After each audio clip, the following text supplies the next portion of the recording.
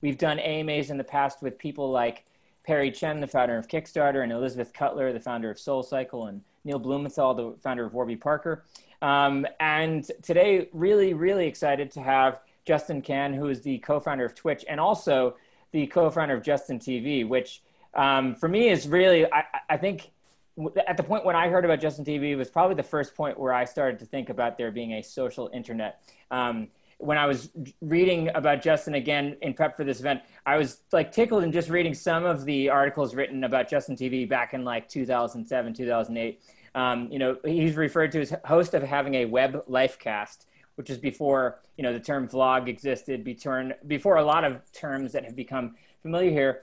And Justin was really influential in helping to, I think, make personal life casting and the entire kind of whole YouTube world the huge thing that it is today. And then after that, he split off to start Twitch, which is just become the massive player in online streaming. And so I'm excited to have him here today. Justin is going to be interviewed by Amanda Davis, who is Associate Director of Gaming at Gray Agency, which is one of the largest advertising agencies in the world. And Amanda specializes in looking at the way that gaming and users interact with one another and how brands interact with the platform. So excited to have you guys here. The format, Amanda's going to loosen Justin up with some questions for about 10 to 15 minutes that she's prepared to kind of get into his background a little bit, touch on where he's come from, what his story is, and then we'll open up to your questions. We got, I think, over 50 questions in advance. But if you didn't submit a question yet, you can do so here in the chat. Just click on the chat button at the bottom of the browser and drop them right in. And Amanda will get to those in time. You can put your name or you can list yourself as anonymous, whatever you prefer. But excited to have you here today. If this is your first time checking out a BetaWorks event, check out the rest of our calendar. On Thursdays, we do VC Voices event, and we've got Matt Kaliski, who's from Rubicon. On Friday this week, we're hosting a conference, actually, that's part of our Render conference series that's focused around fighting disinformation called Reclaiming Trust. A full day of 3.5 hours of programming should be awesome. And then our next Ask Me Anything live event is next Tuesday with Biz Stone, the co-founder of Twitter and Medium. So I'm going to turn it over to Amanda and Justin. Justin, thanks so much for being here today, and let's get to it. Thanks, Ben. And thanks, Justin, for being here, although you're just at home, which I appreciate you buzzing into us. It's nice to meet you. We're all excited to be here. And also thank you to everybody that submitted questions ahead of time. I have a lot of them here, which I'll run through. But again, like Ben said, go ahead and throw any in the Q&A as they come up, and we'll bop around a little. Justin, I know you describe yourself as a serial entrepreneur. You've had your hands in many innovative launches over the past decade. Twitch, Atrium, now Goat Capital. Let's take it back. Your very first idea that became an entrepreneurial initiative, was that Justin TV, or did you have a side project before that? No, I had a company before that, actually. Well, the very first entrepreneurial idea I ever had was this software product that we released that was kind of like shareware in, it's supposed to have been like in the late 90s, in maybe 2000. But some friends and I made this program that was a gravity simulator program. So it would like simulate planetary gravity of, you'd set up like a solar system or whatever, and then it would simulate the orbits of these planets. It wasn't really useful for anything. It was maybe like a scientific teaching tool, but we built it for fun. And then we're like, hey, maybe we could sell this as shareware, but we never did. So that was my first pseudo entrepreneurial activity. And then when I was in college, I was a senior at Yale, and started my first real company, which was a web calendar, kind of like Google Calendar, but there was no Google Calendar at the time. And that was called Kiko. We started it in 2004, and then got into the very first batch of Y Combinator startups in 2005. And that's kind of how I got my start in startups. The company ultimately was not very successful. We ended up doing a fire sale on eBay after several botched acquisition attempts. But kind of got our feet wet with entrepreneurship. And then after that, that's how we started Justin TV. And you've had a lot going on since then. Cool. A lot of the questions that we got really revolve around, where you started with Justin TV and Twitch. And did you know that it would be such a huge platform and such a huge part of society and social sharing when you started it, or did that kind of evolve as you got a little bit more into the company? Like, yeah, we knew it exactly would play out this way. I mean, I remember watching a Charlie Rose interview with the guys from MySpace in like 2009 or 8 or something like that, and they were like, we planned this whole thing. We knew exactly how it was going to go. We wrote down like a big document in the beginning, and we knew all the features it was going to have. And then that was MySpace. This was when MySpace was still like a thing. And I thought that was like total bullshit. Like, we definitely did not know anything about what would happen with Justin TV and then Twitch. Like, Justin TV was interesting because it was kind of preceded this, the social sharing revolution, right? Twitter was around. We launched this. We thought of it in 2006 and launched it in 2007. It was like a live 24/7 stream from my perspective. It's kind of like a really long, shitty blog, and but there was no Twitter really. There was no Instagram. Facebook was, not. It was for college students, but it wasn't really like where people were broadcasting information. There wasn't that much like, there weren't like social media influencer stars or anything. So, but I'd always had this idea that people are interested in other people, and if you just gave them a vulnerable view into their lives, like they'd be attracted to that, or some set of people would be. So Justin to TV was this idea that like we could create a show and then eventually multiple shows around just people and showing this like what their real life was like, kind of like a new form of reality TV. So we had to invent all this technology to do it. We created this live streaming system, and it was actually pretty technically complex. There was no iPhone at the time, and then we launched it. But that was it. We didn't know how it would play out. Turns out watching someone 24/7 is incredibly boring. People don't want to do it. The smart thing to do would have been create something more like Snapchat stories, or, not Instagram stories, where you get like little blips into the highlights of people's day. Eventually, obviously someone did that, but we didn't think of that at the time. So we kind of turned it into something more like YouTube Live, where it's just a platform for anyone to stream anything they wanted. And then, we worked on that for a couple of years, and eventually it became Twitch. It's really interesting to hear you frame it that way, because a lot of the conversation around Twitch and around streaming right now is almost this reverting back to, IRL streaming, like all of the things that you guys pioneered with Justin TV. Do you think that, that experience and that kind of appetite for people's day-to-day, you have, your chat streams and a little bit of you're just riding along with someone's day-to-day activities, is gaining in popularity? Do you think that it was a polar swing, or do you think there was always that kind of want to, be in someone's, intimate details of their day? Well, I think that is like a human need or like desire, right? Not for everybody, but for some people. I don't think that IRL streaming on its own is probably going to be the same size as YouTube or anything like that. It's a category, like it's almost like one vertical of video that people want to watch. And I think, there's a bunch of reasons for that, but just people are spending more and more time on the internet, on their, laptops or on their phones. Now, in the intervening time between when we started Justin TV and now, everybody has a phone, the smartphone. That wasn't the case before. And so there's just more opportunity for people to consume the content. And, I do think it's almost like my co-founder, Emmett, who's still the CEO of Twitch, he once said that Twitch was like methadone for human connection.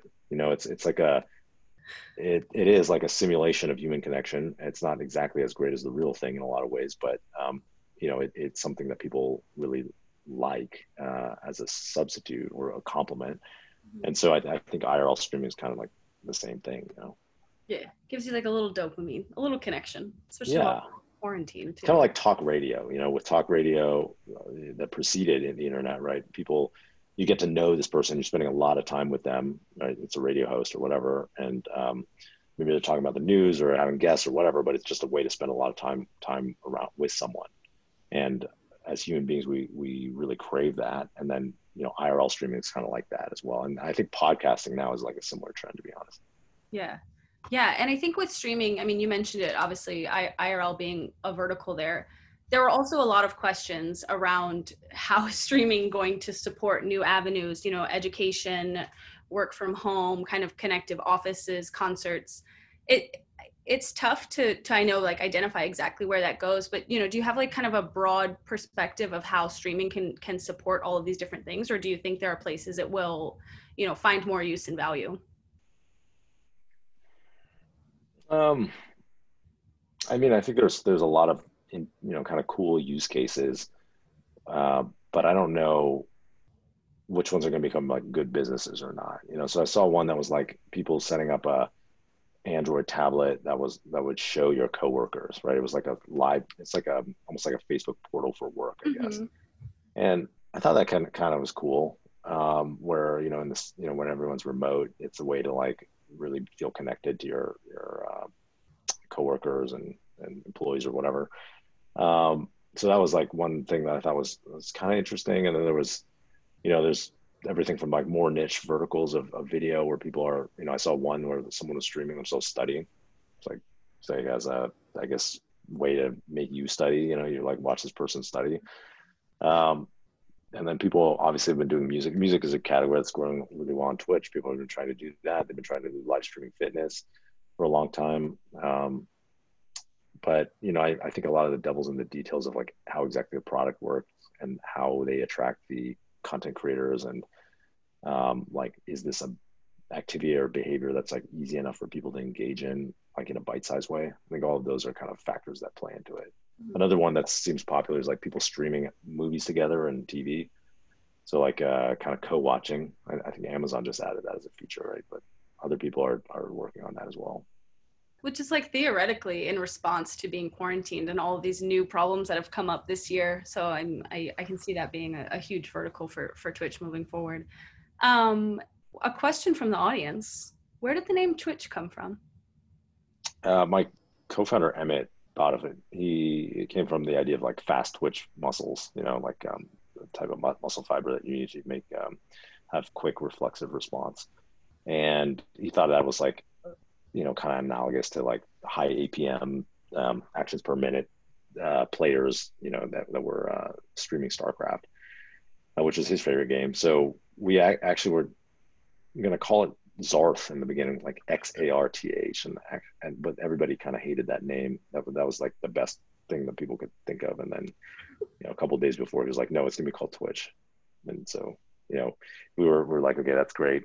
The only problem was we couldn't get Twitch.com. We only could get Twitch.tv, and I'd spent the last whatever years explaining .tv as like a domain name, and so the prospect of having it be Twitch.tv was kind of terrifying.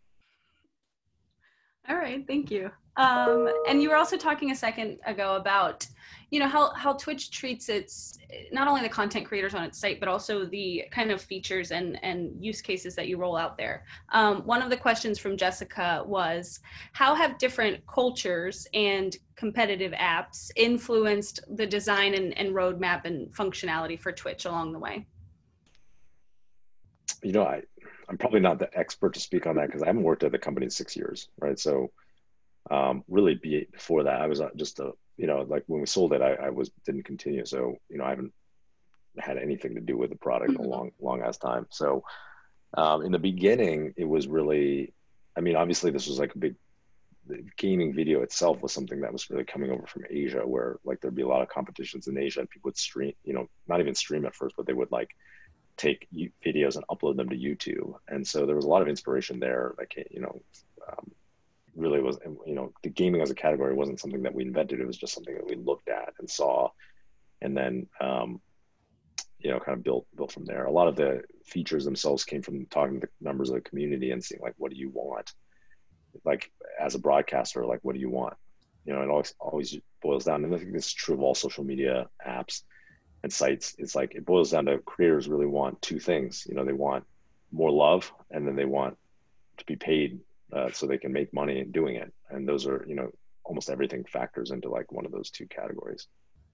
Yeah, which seems like it probably was the differentiation between, YouTube Live, you have Facebook Gaming, all these other places. It seems like Twitch is the platform that kind of maybe cared a little bit the most about their content creators and the users on the site. So that makes sense. Cool to hear.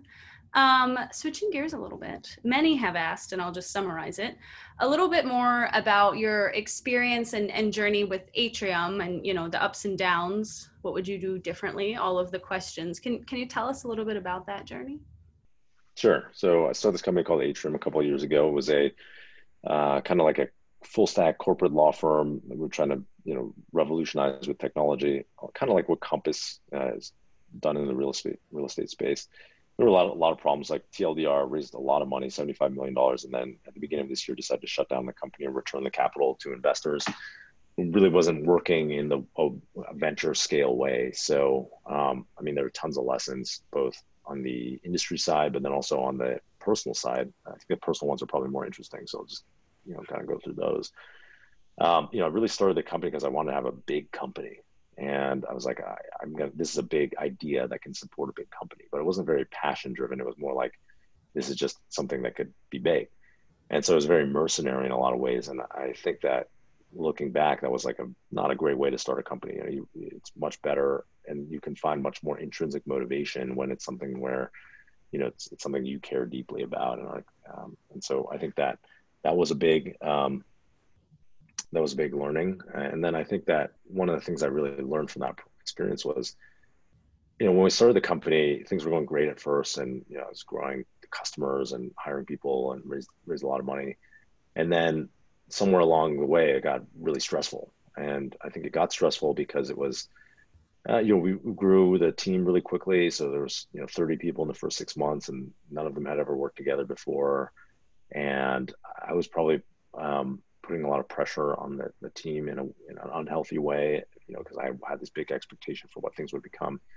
But then I realized, like, one day I kind of woke up and I was like, I'm just as stressed as I ever was when I was starting, a new founder starting out. And kind of objectively, if this company doesn't work out, things are going to be fine for me. And so why am I so stressed? And, it started this realization that, no matter what your extrinsic circumstances are, you can always kind of create suffering for yourself. And so I started mostly out of necessity at first, trying to figure out ways to like mitigate my own suffering. And so, what that looked like was I started trying to meditate. I was like, okay, I need to calm the fuck down. So I'm going to like try to meditate. And I just started with Headspace, and I was like trying to meditate 2 minutes a day, right? Or whatever. And, even 2 minutes, I couldn't sit still. And then I was like, okay, I built up a little bit of that muscle and started meditating 5 minutes and then 10 minutes. And then I started doing transcendental meditation. And then, I was meditating for a month, and then 2 months and 6 months. And I just realized, like, oh, I'm so much calmer and able to be more resilient with what's going on and happening in my day. Another example is, I started doing gratitude journal, like a 5-minute gratitude journal every morning. And after a week, I was like, oh, I'm a lot more grateful for like what I have in my current present moment. And anyways, I built up a bunch of things like that. And through the course of this very stressful experience that actually didn't work out in the end, the start that didn't work out, I took a lot of personal lessons away from it to improve my own satisfaction and wellness and peace with what is happening in the world, which I don't think I would have gotten to if I hadn't gotten this like kind of pretty terrible, been in this tough situation. Mm-hmm. That's like, yeah, it's very refreshing to hear about, the focus and prioritization of, fulfillment and mindfulness, and where does that come from? And actually one of the questions that we got was, was that always like your approach to, your professional life? Or it sounds like maybe this was the moment when things shifted. It was never my approach to my professional life, right? I'd spent from when I was 20 or whatever, when I first started my first company, to when I was in my mid 30s, right? I'm in my late 30s now. Just always beating myself up over like, I need to do better. Things should be a different way. I should have like started a more successful company. I should have not sold. We shouldn't have sold it. We should have, X, Y, and Z things. And even after becoming successful, there was always like this need to want, like a grasping for more, right? Because everything is relative, right? And your frame of reference is relative. So when I was starting off, I was like, if I just make $1 million in this industry, I'll be set. That'd be amazing. And then blew through that, and then eventually made a lot more. And I was like still dissatisfied, and I was still like, oh man, I want to be more successful. And I started a $1 billion company, but I got friends who started Airbnb or Dropbox or whatever, right? And so it never ends. And so for me, it took like really hitting a rock bottom point to start realizing like, maybe I need to shift my mindset. Maybe there's something else out there that's more important than extrinsic success. Yeah, you can't keep moving the goalpost. Doesn't really work out well. Yeah, exactly. That makes sense. I'm going to jump over to some questions from the audience. Annalisa, talking about perspective. asked, do you still think about emerging trends in the streaming space from, your original perspective, Justin TV, founder of Twitch, or did that kind of focus change after you left the company and kind of see it from a different angle? I don't know that I really understand what this question means. I guess, do you get to look at the streaming space differently since you're not as closely involved? And do you think that that's changed? I think before I probably looked at it a lot more, and now I like don't care that much. Like people expect me to be like, oh, you're into gaming and like into streaming, but like I get pitched like gaming and streaming stuff all the time, but like I don't really care that much about gaming or streaming. So it's a different focus. Yeah, I'm more interested in like digital health companies, wellness companies, decarbonization companies, and then like even SaaS startups sometimes, like things that are maybe solving problems that I had at startups. So yeah, maybe it's like I'm less interested. So I think about it less. It's not that there's not opportunities there. It's just that I don't care that much. Yeah. That's a good answer. That actually segues into the next question from the audience. What do you think the role of technology and I think digital plays in the human happiness? Are you excited about anything coming up in the digital experience space to aid this? No, that's a great question. That you have a great podcast that we all need to listen to that perhaps talks about this a little bit. Yeah. So I started a podcast. I launched it today. It's called The Quest. Called The Quest because it's kind of my, about the journey that people take through life, trying to find meaning and happiness, and talked to a lot of my friends who have been successful in many ways, but also have struggled, and I think that one of the things that's really important to me is to create an example of someone who's like externally people are like, oh, that guy's really successful, but I've struggled a lot. And I think that's the human experience. And if we're all more open about that, we'll all be better off. But to answer the real question, I'm super excited about the role of technology with regards to human happiness and wellness, because I think we all have computers right in our pocket now, the cell phone, and it's a really powerful tool. And we have built this first generation of apps that have basically used having this like always on tool, that computer in your pocket, to like almost optimize for like the company's benefit, right? Like take advantage of you in a way. I mean, they're providing you something, but they're maybe providing you empty caloric food, right? And it's like, so you have these apps where they're very addictive. They, are designed to pull you in, whether they're apps or games or shopping experiences or whatever. And, I think it's questionable whether they're delivering long-term value. But I do think that there's a possibility to use this powerful device to give people much more, I would say high density caloric food, right? Like something that's valuable to them in the long term. And we just haven't really been focused on it. So I think Headspace and Calm, very simple apps, but are really great examples of like how you can provide a lot of difference, or like create a lot of difference in people's lives if you just start thinking along a different vector. So, and obviously, they've done it in a very profitable way, which is awesome. But, so you have those apps, you have companies like Noom, which is a great example of a company, focused on wellness and doing something different for people. And I just think there's much more to come. I've been working on one with some friends of mine. I don't even think of it as a startup. It's just more of like a personal project called Kin, but it's basically like a social habit tracker, because one of the things that really helped me with my journey was to be able to learn a lot about habit formation, and then to be able to use some of the psychological tricks that maybe empower various types of tech companies like that, the Facebooks and Twitter, to like trick myself into doing things that I wanted to do in the long term. So one example is like creating social proof for myself, and like I would say, oh, I'm gonna quit drinking, or I'm gonna meditate. I'm a meditator, I'd say publicly, and then I kind of like have to do it, otherwise I feel like a hypocrite, right? Or I started using like the streak psychology to keep myself on doing whatever I wanted to do. So like one example is I work out every day. I've worked out every day for the last almost 2 years now, and I just have a really low minimum bar. It's like if I do something for 5 minutes that's physical, then I count it, right? But now it's like if I break that streak, that whatever it's 500 days or something like that, if I break the streak, I'll never work out again. It's game over. So I like have to do it every day, right? And that was kind of like a way to keep me motivated. And so, we designed this app, and you can check it out on the App Store. It's at kinapp.co. And we designed this app as a way to like create some of these social reinforcement mechanisms for positive habit loops, so that people would be more empowered to develop and maintain their healthy habits that they want in their lives.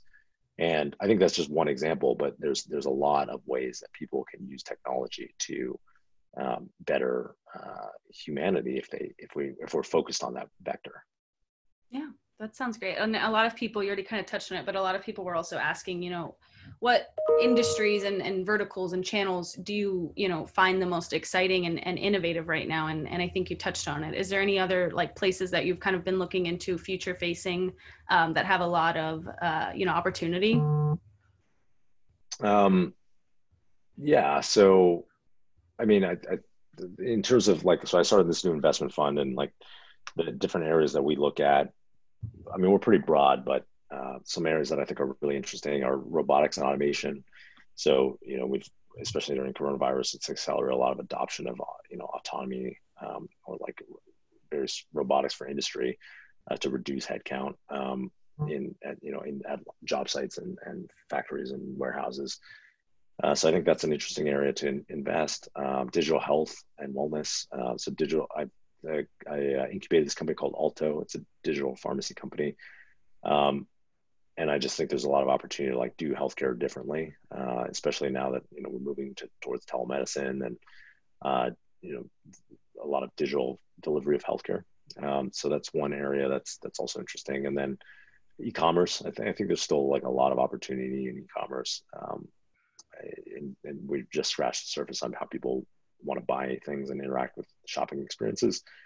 And then decarbonization is an area that I think is really top of mind for people. And you're starting to see companies that are really successful by building really strong consumer brands where the consumers aren't sacrificing something. So that could be something like Impossible Foods, or it could be Tesla. But I think there's, by appealing to people on a different with a different brand that's environmentally focused, like people, that resonates with the market right now. And I think there's a lot of opportunity there. Cool. Another question from the audience. How much of a factor is luck or perfect timing when you're building a startup or business, and more specifically in your experience? Yeah, I mean, I think a lot of it is luck, right? There's a huge amount of luck. I mean, I was incredibly lucky to start the company with the right co-founders and be supported by great investors, and like randomly meet these great investors who supported us. And then, have users who are like, you should pivot to gaming, and like see that as like a viable option. So, I mean, there's incredible luck. And then there was also hard work, right? Because we did the hard work to put ourselves in the position to be successful. It's kind of like, it's hard to disaggregate, what percentage was luck, what percentage was hard work. It's like hard work was the prerequisite to be in the position where you can get lucky.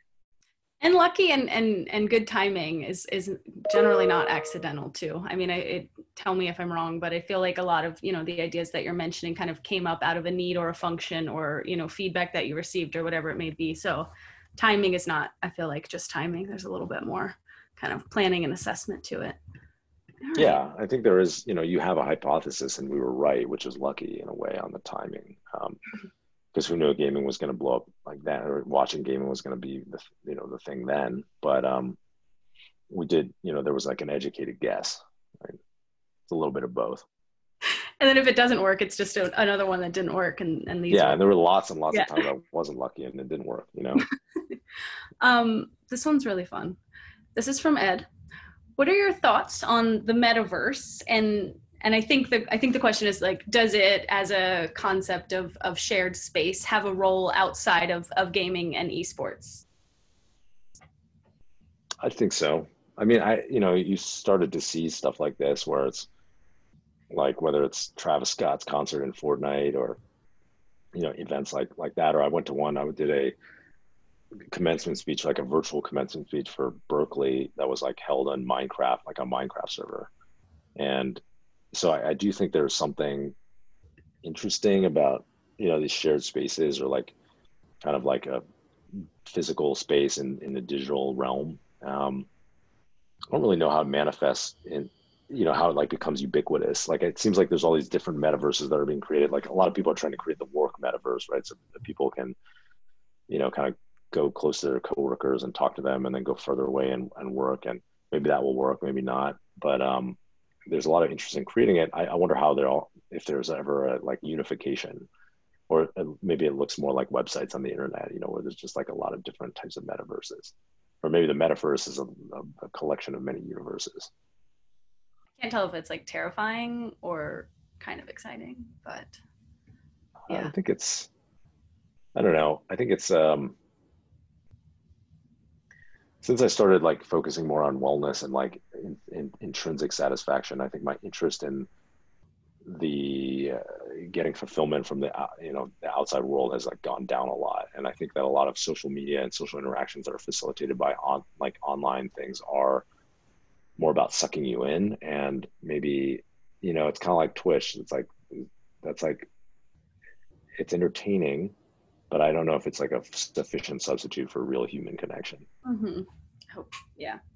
I hope we're not moving towards a metaverse only world, but yeah, exactly. We'll see. Exactly. 2020 feels like the closest version of that. There were a lot of questions just around general like experience, obviously in all your different startups that you've been involved in. One of them was, what advice do you have for startups that are starting to scale around building the right team, and how has your approach to recruitment maybe evolved over your experiences? Well,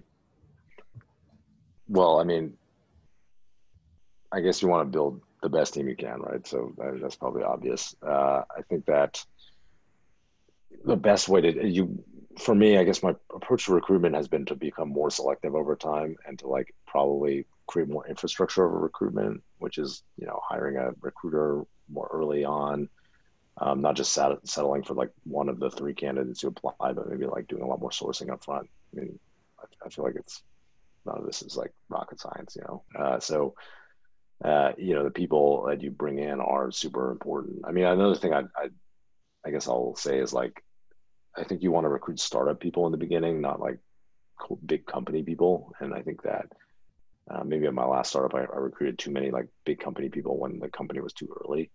And so there is like an attitude shift that's like pretty important between like the founder, kind of early employee or founder mentality versus like later stage company people. And I do think you're, best served by recruiting the right people for the right stage of your company. Not just skill set wise, but like kind of attitude wise. Right. That makes sense. Another one about your experience.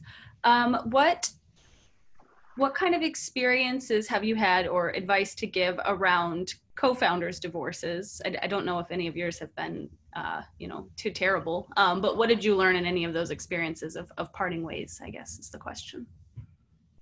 Yeah, I mean, I've had some of the companies didn't result in co-founder divorces, and some of them did. I mean, I think it's really, really important to start companies with people with the same values as you. And the times that it didn't work out, I think that was kind of like a core, problem where we didn't have the same values, or we didn't have the same expectations on like what the company was going to be about. And so I encourage you to spend a lot of time focusing on that and like figuring that out first and doing that work up front. Because that's kind of like the most important thing to keeping your relationship alive, Like a regular relationship. Yeah. This next one's from Will. First, he said, thank you for taking the time. And then he asked, could you tell us more about GOAT and what verticals and regions you typically look at? Yeah, well, I mean, talked about some of the regions, like healthcare and e-commerce and robotics and automation, decarbonization. So, some of the areas we're looking at. And then in terms of regions, most of it is based in the US. We're primarily investing in US companies. We will occasionally invest in companies outside the US, on a case-by-case basis. And really, it's at the seed stage. We're investing, roughly a bell curve around $1 million check size, and also incubating our own startups. I guess it's kind of like BetaWorks was doing, where where you have ideas and kind of spinning up teams to run with them. All right. This one is from, sorry, I have terrible vision. This one is from Brian. What was the most difficult point you've experienced as an entrepreneur, and how did you kind of work your way through it? Not a light question. Uh, the most difficult point I experienced as an entrepreneur, and how did I work my way through it? I mean, there were a lot of, like, what's the most difficult one? I mean, I wanted to quit Justin TV and Twitch almost every year. And for a variety of reasons, like either it wasn't working or it wasn't growing, or I was burned out, or we were getting sued, or whatever, you know. And I think what helped me get through it was really having co-founders where I had people to rely on and lean on, who were kind of there in the trenches with me. I think without the co-founders, I would never have, would never have stayed. So maybe that's one, one thing. I don't know if there were any specific moments where I was like, this is the most difficult point I've ever had. You know, there were just a lot of difficult things. You know, the site would go down, or like we would get sued, or like with Atrium, I laid off 180 people in January, or February. So there's a lot of stuff. I mean, it's mostly, it starts with this giant roller coaster, but I can't really pinpoint like this is like the worst moment. That's good. It's just it's like life. There's always little things that build, and then depending on the time and the situation, some are worse. All right. This one's from Gabriella. And I think this was in reference to our conversation a little bit earlier when we were talking about always moving the goalpost. She asked, do you think that this never satisfied attitude is actually what helped you in the beginning? And is it possible that it was necessary at the beginning, but perhaps as you kind of experienced your companies and entrepreneurship a little bit more, you didn't need it to be so strict and rigid? That's a good point, because the attitude of like really needing to survive, to succeed and survive, and really having your ego tied up into it, in a way that served me, and it probably, if you are a founder, it may serve you in a way. And what I mean is, like, obviously I was highly motivated to succeed. I spent all my time doing it. I thought about it all the time, and I was like, if I don't do this, I'm going to die, or I'm thinking it's going to be really, really bad. And so, in a way it did serve me, because I did become quite successful. At the same time, I do think that there were like limiting factor, or like parts of it, which were, because I was so stressed about it all the time, I was constantly burned out, and I was like constantly looking for ways to get out of my feelings of dissatisfaction. So for a long time, that was like I drank heavily, get super fucked up, or like I'd fantasize about quitting the startup, like I was saying, or eventually when it came to, there was a moment where right around when we were selling, where I had decided to like leave. I was still on the board of Twitch, and the company's growing okay, but I was like, I need to do something bigger. So I left and started a new company. And in retrospect, I think I would have been much better served staying and helping, maybe even if I just helped on the fundraising side. That was kind of my strength. And Emmett could have continued working on the product, et cetera. But it was like dissatisfaction that drove me to leave, actually, prematurely. And obviously the company now is like really big, and much bigger than when we sold it to Amazon. So I do think that it did serve me in some ways, and I think it didn't serve me in other ways. And I'm not ready to say, you have to be tortured in order to be successful. Sometimes you can't help it. Well, yeah, everyone has their own journey, right? Most people start off tortured, and they're like, having some big drive to like do something in the world and be somebody. And that's not bad. That's just part of the human experience. And then eventually, maybe they get that thing and they wake up and they're like, oh, that didn't really result in the change in the world that I thought it would, and maybe there's something different. Fair point. This is actually one of my favorite questions. If you could have started another startup or product that you did not get involved with, what would it be? If you had to choose Facebook. another. No, I'm just kidding. Like, I don't know. Like, I guess, I would have, like, okay, which one would I pick? Because I would be proud of like starting it. It'd probably be like Calm. Yeah. Or Headspace or something like that. Like, I don't, I think that those I feel like those apps have made such a big difference in my life, and that would be an area where I'm like, oh, that would be something I'd be really proud of. Good answer. It's also like the Nicola, simplicity of using technology to do something that it wasn't yeah, used for is yeah. underrated. So other than Goat, is there anything else that you're working on or building? Like what's next? No, go. That's my full-time job, and that's kind of what I'm working on. And then I do have this app that's mostly for my own use that you guys can check out called Kin, that I'm pretty stoked about just because I like using it, but that's it really. I feel like the best products are ones that it's just you use it, you like it, you use it, you see the value. It can Yeah. be that simple. Yeah. All right. And Julie asked, how has being Asian, or I guess just your race in general, either advantaged or disadvantaged you? Do you feel like it has, and how? Um, well, I would say that, like, I guess, my parents had, and this isn't necessarily about being Asian. I think it is about having a mom who was an immigrant.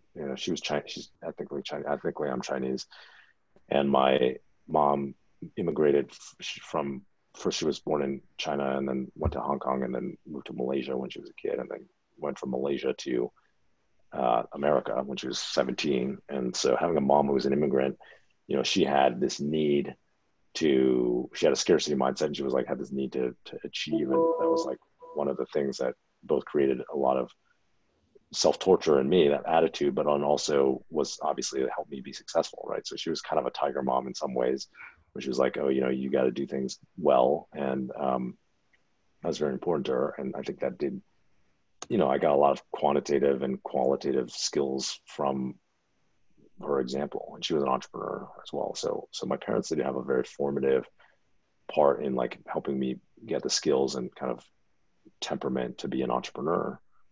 It also resulted in a lot of, like, I would say, struggling, but I'm thankful for that. And so, I mean, does that have anything to do with being Asian? I think culturally, like, there is a component where, like, Asian people are like, want you to, are really devoted to their kids doing well. And so maybe that's a factor. But, in terms of like I guess, my race as it relates to like my interactions with the workplace, once I was an adult, like, I didn't feel it. Like, I never felt like being Asian was a hindrance or a help, in Silicon Valley. Mm-hmm. Yeah, that makes sense. Just didn't define who you were. It didn't, it's never really defined who I am, which I guess is not like fashionable to say now in today's society, but like, I never, like, when I was in school or whatever, I never felt like, oh, I'm defined, Asian is like a core part of my identity. I always felt like it was like, oh, I'm Justin, and I'm like someone who's interested in new ideas, and I'm, interested in sports or whatever, Yeah. Like, I never felt like Asian was like one of the top 3 adjectives that I would like put on myself, Yeah. And I think that's different from now, where there's a lot more like identity around kind of the immutable characteristics that people have. I don't know if that's great, but yeah. No, that's fair. That's your experience. Yeah. Totally separate topic. This is from Jensen. He asked, will Hollywood accept streamers/YouTubers foray into, I think more so like mainstream film production, etc. And sorry, I'm reading as I go. I think his question here is, you have athletes, you have esports, you have sports. These worlds are melding together. They're happening on the entertainment side, on the sports side.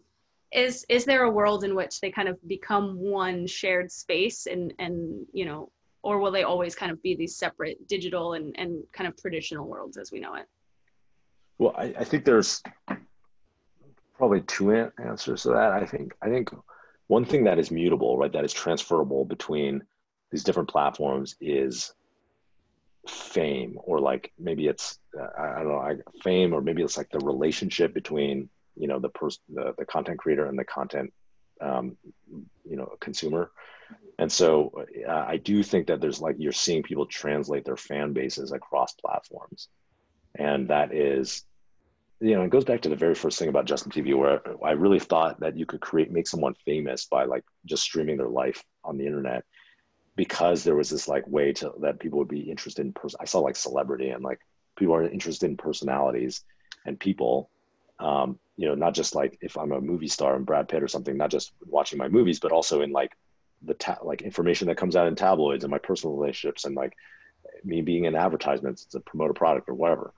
And so I think that is happening just in many more dimensions now on the internet, right? So the same person who is a athlete can also, make content on, and tweet and make content on Instagram. And it's almost like required, right? That everyone like be on Instagram and stuff now. And so I think that you are seeing translation of that fame across all these different platforms. Now, obviously, like some platforms have like require different skills, right? Like the skill that you need to be popular on TikTok and the skill you need to be popular on Instagram, or the skill you need to be popular on Twitter, are all very different, right? So we'll see people gravitate towards one platform or another, but I do think there's like something translatable between them.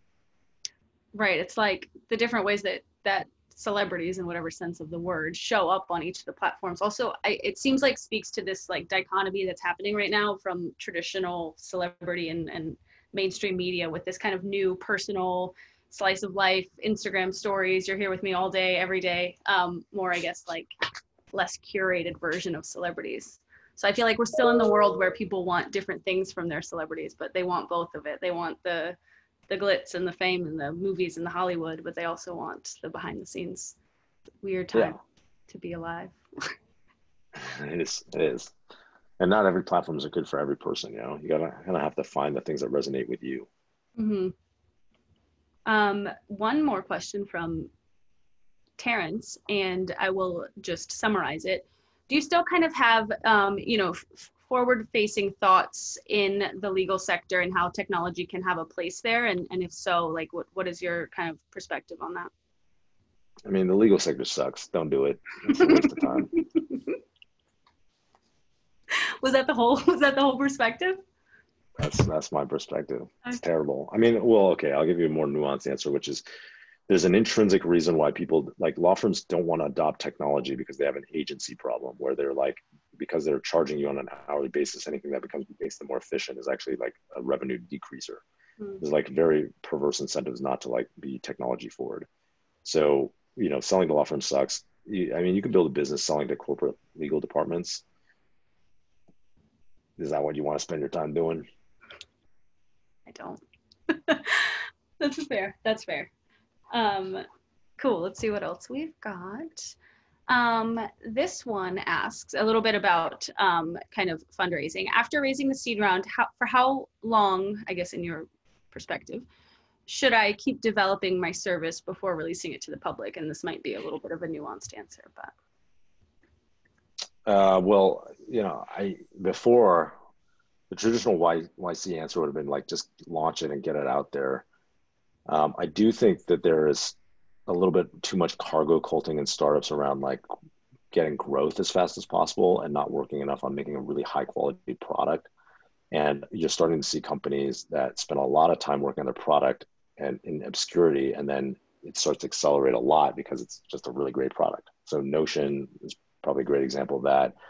Or something like Mercury, this banking startup for startups that I'm an investor in, but these guys, they worked on it for 2 years before they released it, and then they launched it, and now it's really good. It grows. So I think there's not really an easy answer, but I definitely think that it's, in order to become a really, really big company, you need to build something that's actually good, like really good, 10x better than what's out there on some axis.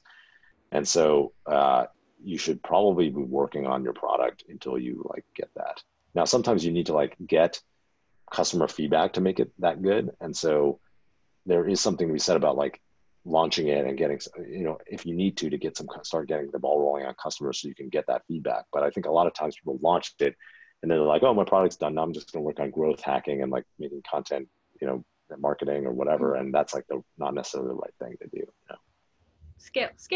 Scaled approach. That makes sense. Yeah, a balanced approach. All right, we got one more from the audience. Mariana, I hope I pronounced that correctly. What are your favorite books and how did they shape you in your entrepreneurial journey? my favorite book is this book called Shogun, and it's by James Clavell, an amazing author. And it tells the story of this, he's not a captain, but he's like an officer of a Dutch ship that was shipwrecked in Japan in 1600. And the book is like an adventure story. So it goes through like how he interacts with like all the feudal lords in Japan. And eventually one of them kind of takes over and becomes shogun over the course of the book. And how it interacts with startups is that I learned a lot of lessons from just like how the characters in the book deal with their problems and their like circumstances. And one of the main characters, he's this feudal lord in Japan, and he always delays. Like if he doesn't have to make a decision in a difficult decision, then he doesn't make any decision. And so it'll just delay, and that has actually served me very well in my career. Delaying a hard decision. Yeah, if you don't have because sometimes you get more information, right? Like, or sometimes things kind of reveal themselves as they should be. And so oftentimes we're like, oh, we have to make a decision right now. But if you don't have to make the decision and it's a difficult decision for you, then maybe you don't make it. Just see what happens. Wait until it's an easy answer. Yeah. Yeah. That makes sense. Cool. That's really fascinating. Easy one. What might be the future of human interactions in the next 10 years? What part of the so-called digital human, what part of it, what's the future of human interaction? That's the simple question. Yeah, I mean, I think, so one of my friends, Max Hodak, is working on something called Neuralink, and it's, a brain-computer interface. And I think that, to me, it's very obvious that eventually we will have brain-computer interfaces. I don't know if it's going to happen in the next 10 years, but it's probably going to happen in the next couple of decades. And I think that's going to unlock a lot of potential powers for humanity, but also like a lot of potential downsides, But, it's kind of like phones. Like, I think phones are great in a lot of ways, but also have like the potential to be very addictive for people. But regardless of what I think and what I say and how I moralize it, it doesn't matter, because like everyone's got a phone. They're not going away. Even though I say that, I still have a phone and I still use it all the time. So I think brain-computer interfaces are going to be the same way, where everyone's going to have a brain-computer interface, and hopefully we create them in such ways that they're, high security, obviously, but also like not super addictive. Like we're not just like off in our own heads, like looking at Reddit all the time. But I think that the feedback cycle between, thought and information retrieval is going to be so fast that it's going to enable just amazing transformational human experiences. Interesting. We're very close. I feel it. All right. I think this is our last one. Ben, I see you pushing us along. Do you have any advice for building products in uncharted waters? And I'd say more generally, obviously, Twitch is what we all know it now, but when it started, there was no way to know exactly what would happen in 10 years. I think what general advice for not knowing exactly what the landscape or future holds to the startups and entrepreneurs in the audience. Yeah, I think this question is great because, all the big companies that exist today were building into uncharted waters, like all the Me Too companies. You might make a company that's worth, I don't know, $100 million or something like that by like kind of taking something that worked in one space and then putting it in another space, or it could even be worth like $1 billion. But if you want to make a company that's like really world changing, and it has to start from somewhere where it's completely out of the box and new. So, you have to have faith that it's going to be something that people want. And then, really that's why so many of these things are like driven by product driven founders, where they have a vision for how the product's going to work and they're confident in it. And they just say, fuck it, this is what I'm going to do, regardless of like how people are going to receive it at first. And then some of the time they're right and they make something really big, and some of the time they're wrong, so it is a much riskier way to approach things, but that's how the best, kind of world changing things happen. Right. The uncharted waters are kind of what you need to make that, groundbreaking product or idea. Yeah. Right. Sure. Amazing. Thank you. I think we're out of time. Ben is tapping us in, I think, from the car now. Hi guys. Yeah, I had to mobilize at the very end here. Justin, thank you so much for your time today. Really, really appreciate your candor. You're clearly just a very honest and direct person. I think everyone's appreciated this dialogue. So thank you so much. And